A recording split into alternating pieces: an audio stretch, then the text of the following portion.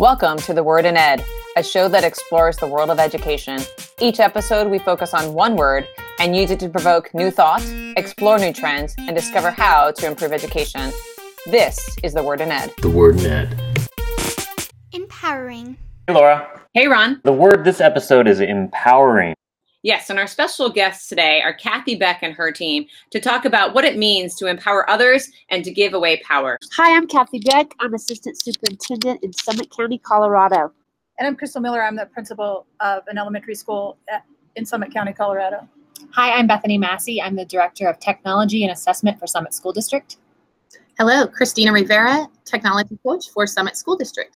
Well, we're thrilled to have you. Welcome all to the show. As you know, our show takes one word and kind of explores that. And so the word for this episode is empowering. And so if you'd just like to go around and explain what that word means to you in your professional work. The word empowering for me, and this is Kathy, is really leveraging the talent we have within our district. We have so many amazing skill sets, so many amazing teachers and administrators, and instead of looking outward to try to find places to go for professional development, we decided to look inward and really drive that professional development organically within our own district. I would agree with that. Something else I would add too is when we've looked at empowering opportunities, we had some issues with the traditional models in education, like traditional professional development, traditional ways of doing things. And really we've started thinking outside of the box at expanding those opportunities for ourselves and for our staff and for our students and parents. And for me, empowering is especially important to teachers, and I want them to be empowered to make decisions in their classroom and knowing that sometimes things are going to work great, but sometimes there might be failure, and it's okay sometimes to make those mistakes and have to go back and rethink why things worked or didn't work. As the technology coach, we've been focused as we went one-to-one with technology on empowering our teachers and empowering our students. And we've added a third element this year, and that is a lot of work surrounding empowering the parents to guide the use of the technology for creation and not just consumption. There's a lot of really interesting themes there. I really like the idea of looking inward for your own strengths and looking at the strengths and assets you already have instead of looking outward for PD and so on. And so I'd like to explore this a little bit further with you. What kinds of things do you feel like traditionally might be disempowering, not only for teachers, faculty, and students, but also for parents? And how do you feel like your work is kind of disrupting that or reshaping that? For teachers, what I really think is that sit and get PD, where somebody flies in, they sit down for a day or a few hours, and then they expect teachers to have mastered that material and do something with it. And there's never a check-in to it. There's never a loop around to see if it's worked. There's also never a buy-in to see whether a teacher really thinks that's the professional development they need at that point in time. And also with parents, I think that for a long time, schools unfortunately sent the message to parents that we are the experts and we will do what we do during the day, and we need you to do what we tell you to do in the evenings with your kids. But there was never really an outreach built in where now we have some programming where students and parents come together and do kind of like a project-based learning training. And it's actually modeled after home improvement stores where they, a parent and their kid go together and build a birdhouse. Well, we follow the same model, but the parent and the student come together and work on their Chromebook and build a family recipe cookbook together, which is a pretty neat partnership. I would follow up, Ron, and say that we really wanted to empower teachers and professionals to drive their own professional development in terms of what their interests were, what they are. And so we created this wonderful list of all kinds of amazing professional development opportunities that are driven by teachers. And everyone has the opportunity to participate in the ones that they feel like would most impact their own needs. So we've empowered teachers to take the reins, and no longer is professional development a top-down, administrative-driven process in our district. It really is driven by the teachers' needs and what they want and how they want to do it.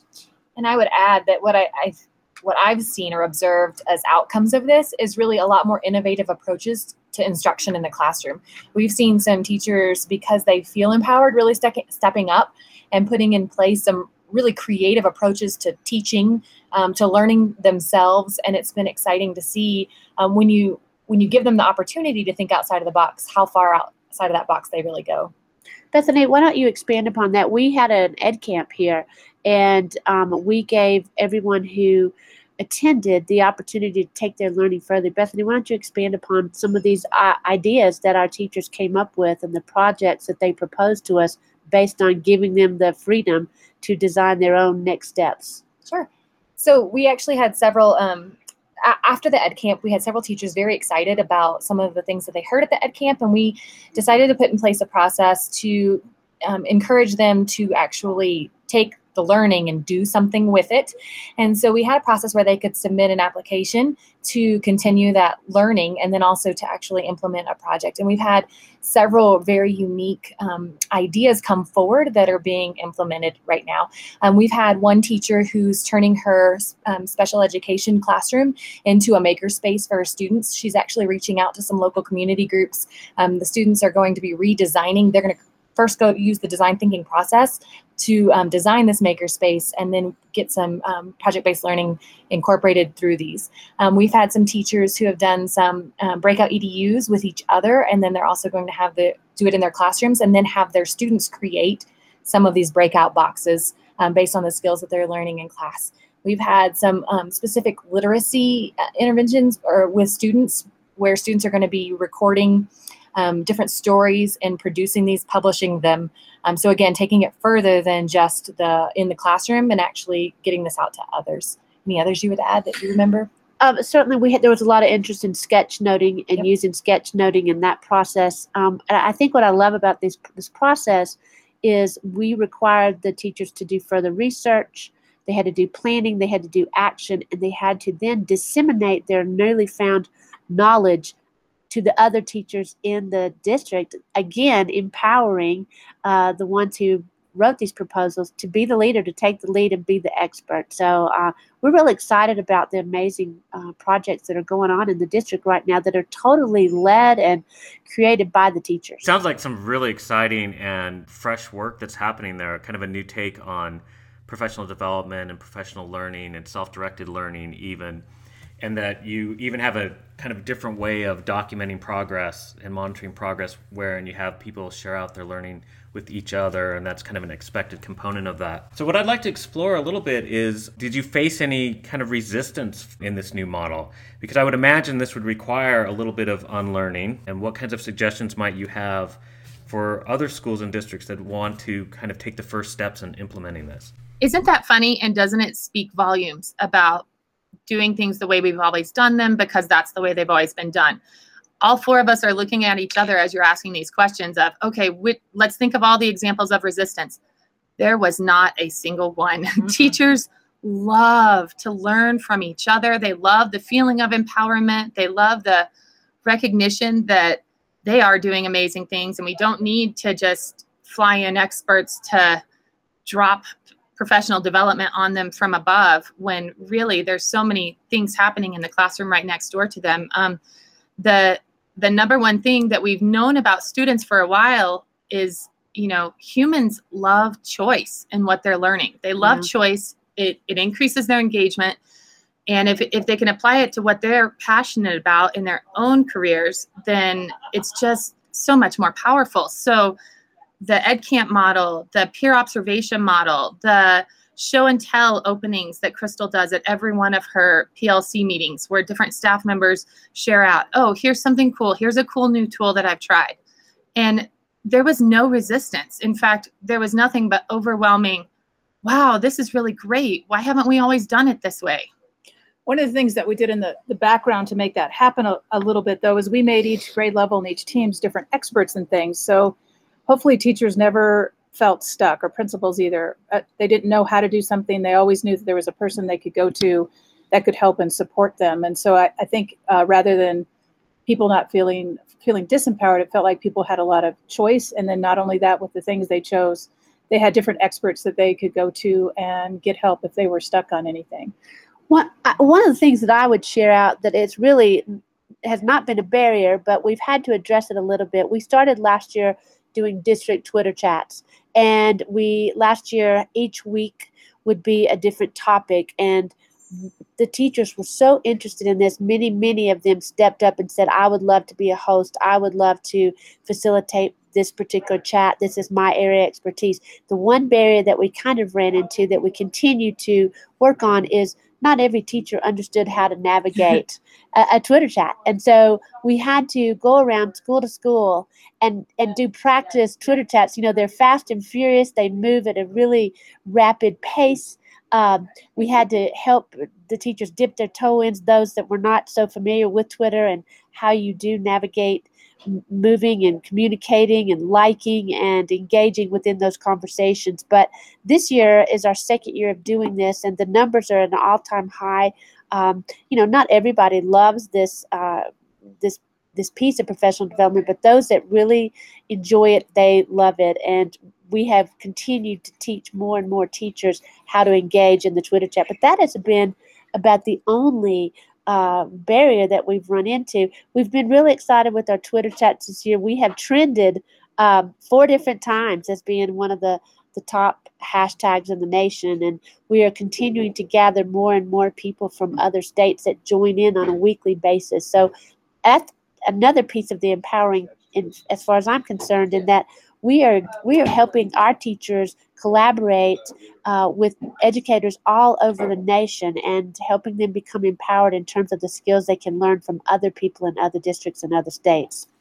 And in fact, we had one teacher who has hosted, I believe, 2 now, Twitter chat parties at her house to help teachers who feel uncomfortable. They may be brand new to Twitter and not quite understand it. And so if they want to gather together at her house, I think she may or may not involve a bottle of wine and then walks them through the process of their first Twitter chat so that they feel more comfortable in this new setting. I think it's really impressive, the momentum that you have and how people are just really eager to share their knowledge with each other and tapping into the wisdom and knowledge that's already present. I want to kind of explore this further. Let's say somebody who's listening who has a sit and get model of PD where teachers really don't have much voice in what the topics are or how to pursue those topics. What would you say would be a first step in building that kind of culture and climate in their district? I think one of the most important things is, first of all, to figure out who has what strengths. And then it just takes asking. People love to be asked, and I have never been turned down one time when I call and I'll say, you know, would you host this Twitter chat? Would you create a Google Classroom and facilitate this particular class on this subject? Would you be one of my teachers in an evening class? People are honored. They just need to be asked. What would y'all say? A couple of things I would add is giving if you really want to build this in your district, giving your teachers those opportunities to be the leaders. And that might be, you know, even if you're having that traditional staff meeting, that you give teachers 5, 10, 15 minutes at the beginning of whatever you're doing to share their knowledge and expertise with folks. Yeah. And then if you want to go a little deeper, I would say badging some of these concepts that you'd like teachers to have, maybe with a group of teachers, deciding the things that you feel are important, and then giving some criteria and badging some of those topics that teachers might engage in. So I think if you just try a lot of different avenues, you'll find something. We have other people engaged through book studies and G+ classrooms and things like that. So maybe not everything's going to work, but maybe through one of those, either sharing a professional development, badging the things that you think are important in your building, Google Classrooms, just whatever you think it's going to take to get people on board. And I think for our teachers, we just need to give them like time, and maybe their time is at 6 o'clock at night or 5 in the morning. That's when they're going to jump on a G+ community, and just being really honoring of all the things that we have that happen to teachers in their lives that they need to take care of. And I think if we do that, we will be able to fire up more and more people. But that's what I would advise people: start a book study in G+, start badging things, give teachers opportunities to talk and share. If you're starting from a very traditional setting, one of the models that we used that was great was we did an Ignite session as a welcome back to school a few years ago. And so when the whole staff was gathered together and they heard the spiel and the welcome back and from the school board and the superintendent, then we lined up for 10 different staff members that we called and asked, can you present a 5-minute blurb on whatever? So this takes knowing what your staff is doing out there. And so you need to know, oh, this teacher would be great at showing what she does with maps, and that teacher would be great at showing what he does with groupings. And they each showed a 5-minute blurb. And so it's rapid fire of these 10 different options. Then we released the teachers to go to breakout sessions to go learn more about whichever of those 10 things they wanted to learn more of. And so that was would probably be an easy first step. If you're going from very traditional to giving a little bit of choice, that's a nice model for that transition. And I'll tell you, one of the pieces of feedback we heard from that event was conversations among staff of, oh my goodness, I didn't realize people in our district were doing this level of integration of whatever it was. And so it really raised the bar across the district of the expectations of what's happening in the classrooms. It was let me tell you, it's one thing if your principal walks in and says, hey, you should try blogging with kindergartners. And the teacher may or may not accept it or reject it. But when the kindergarten teacher sees that the kindergarten teacher across the hall is blogging with hers, they feel empowered. They feel like, oh, I could do this. And I don't know, it's more effective with peer pressure than it is top down. Yeah, it's definite positive peer pressure. That's right. And that high school teacher who says, I can't blog with my kids, sees the kindergarten teacher blogging, you don't hear that anymore. It was one of the most powerful opening school events we had ever done. And it was really awesome because the word empower is great because teachers, all of a sudden, when they saw their peers doing this, it made them think, oh gosh, I could do this too. Then it's not some, again, expert that's flown in here to show us something that people held up on a pedestal. This is my next door neighbor in the classroom, and I also know who to go to if I need help. So it created these experts. We really created these experts within our district to help each other. And really, we think of everybody has an expertise in something. We just want to leverage that, find out what it is, and see how we can spread the knowledge and the wealth. What a fantastic way to kick the year off. But anything else you'd like to share as we wrap up? You know, one of the things that would also be something that a step that a school district could take as they move this way that I think has also made this effective is really that lead by example approach. Whenever we've rolled these out, there's been an element of leadership stepping up to first set the example, whether it's, the school principal, Crystal, who leads these PLCs the very first time to give these innovative approaches and then turns it over to the teachers, or whether it's, us stepping up and leading these parent classes. There's always an element of that. We did that hacker fair. We started this last year because we really wanted teachers to participate in an hour of code. And we felt like saying, you need to participate in an hour of code isn't really effective. And so what we did was we created what we called the hacker fair, and teachers showed up to the gym after school with their children, not their students, but their children.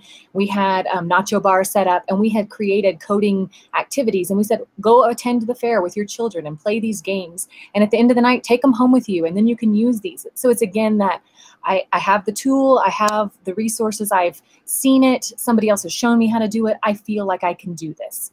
And so several of those opportunities and approaches to professional development or professional learning. And for me, being the principal, I just think principals do need to lead by example. And sometimes the things that you're planning on or you think are going to work great don't. And you got to deal with that just like a classroom teacher does. So leading by example is hugely important for me. And I also think one of the things that I know that's been really powerful in my building is letting teachers have genius hour time, just like we talk about corporations have that. So before they launch things in front of students, they have this opportunity to start their own genius and see if that's going to work with kids. And so I think that's been another tool we have in our tool belt to be able to change what happens for students in the classroom. Well, this has been great. I really appreciate all the ideas that you've shared around this. I think it's empowering to our listeners to hear these kinds of things and hear that it's very doable. It could start from day one, and that it really can lead to an environment where people are taking charge of their own learning. Until next time. This is The Word in Ed. The Word in Ed.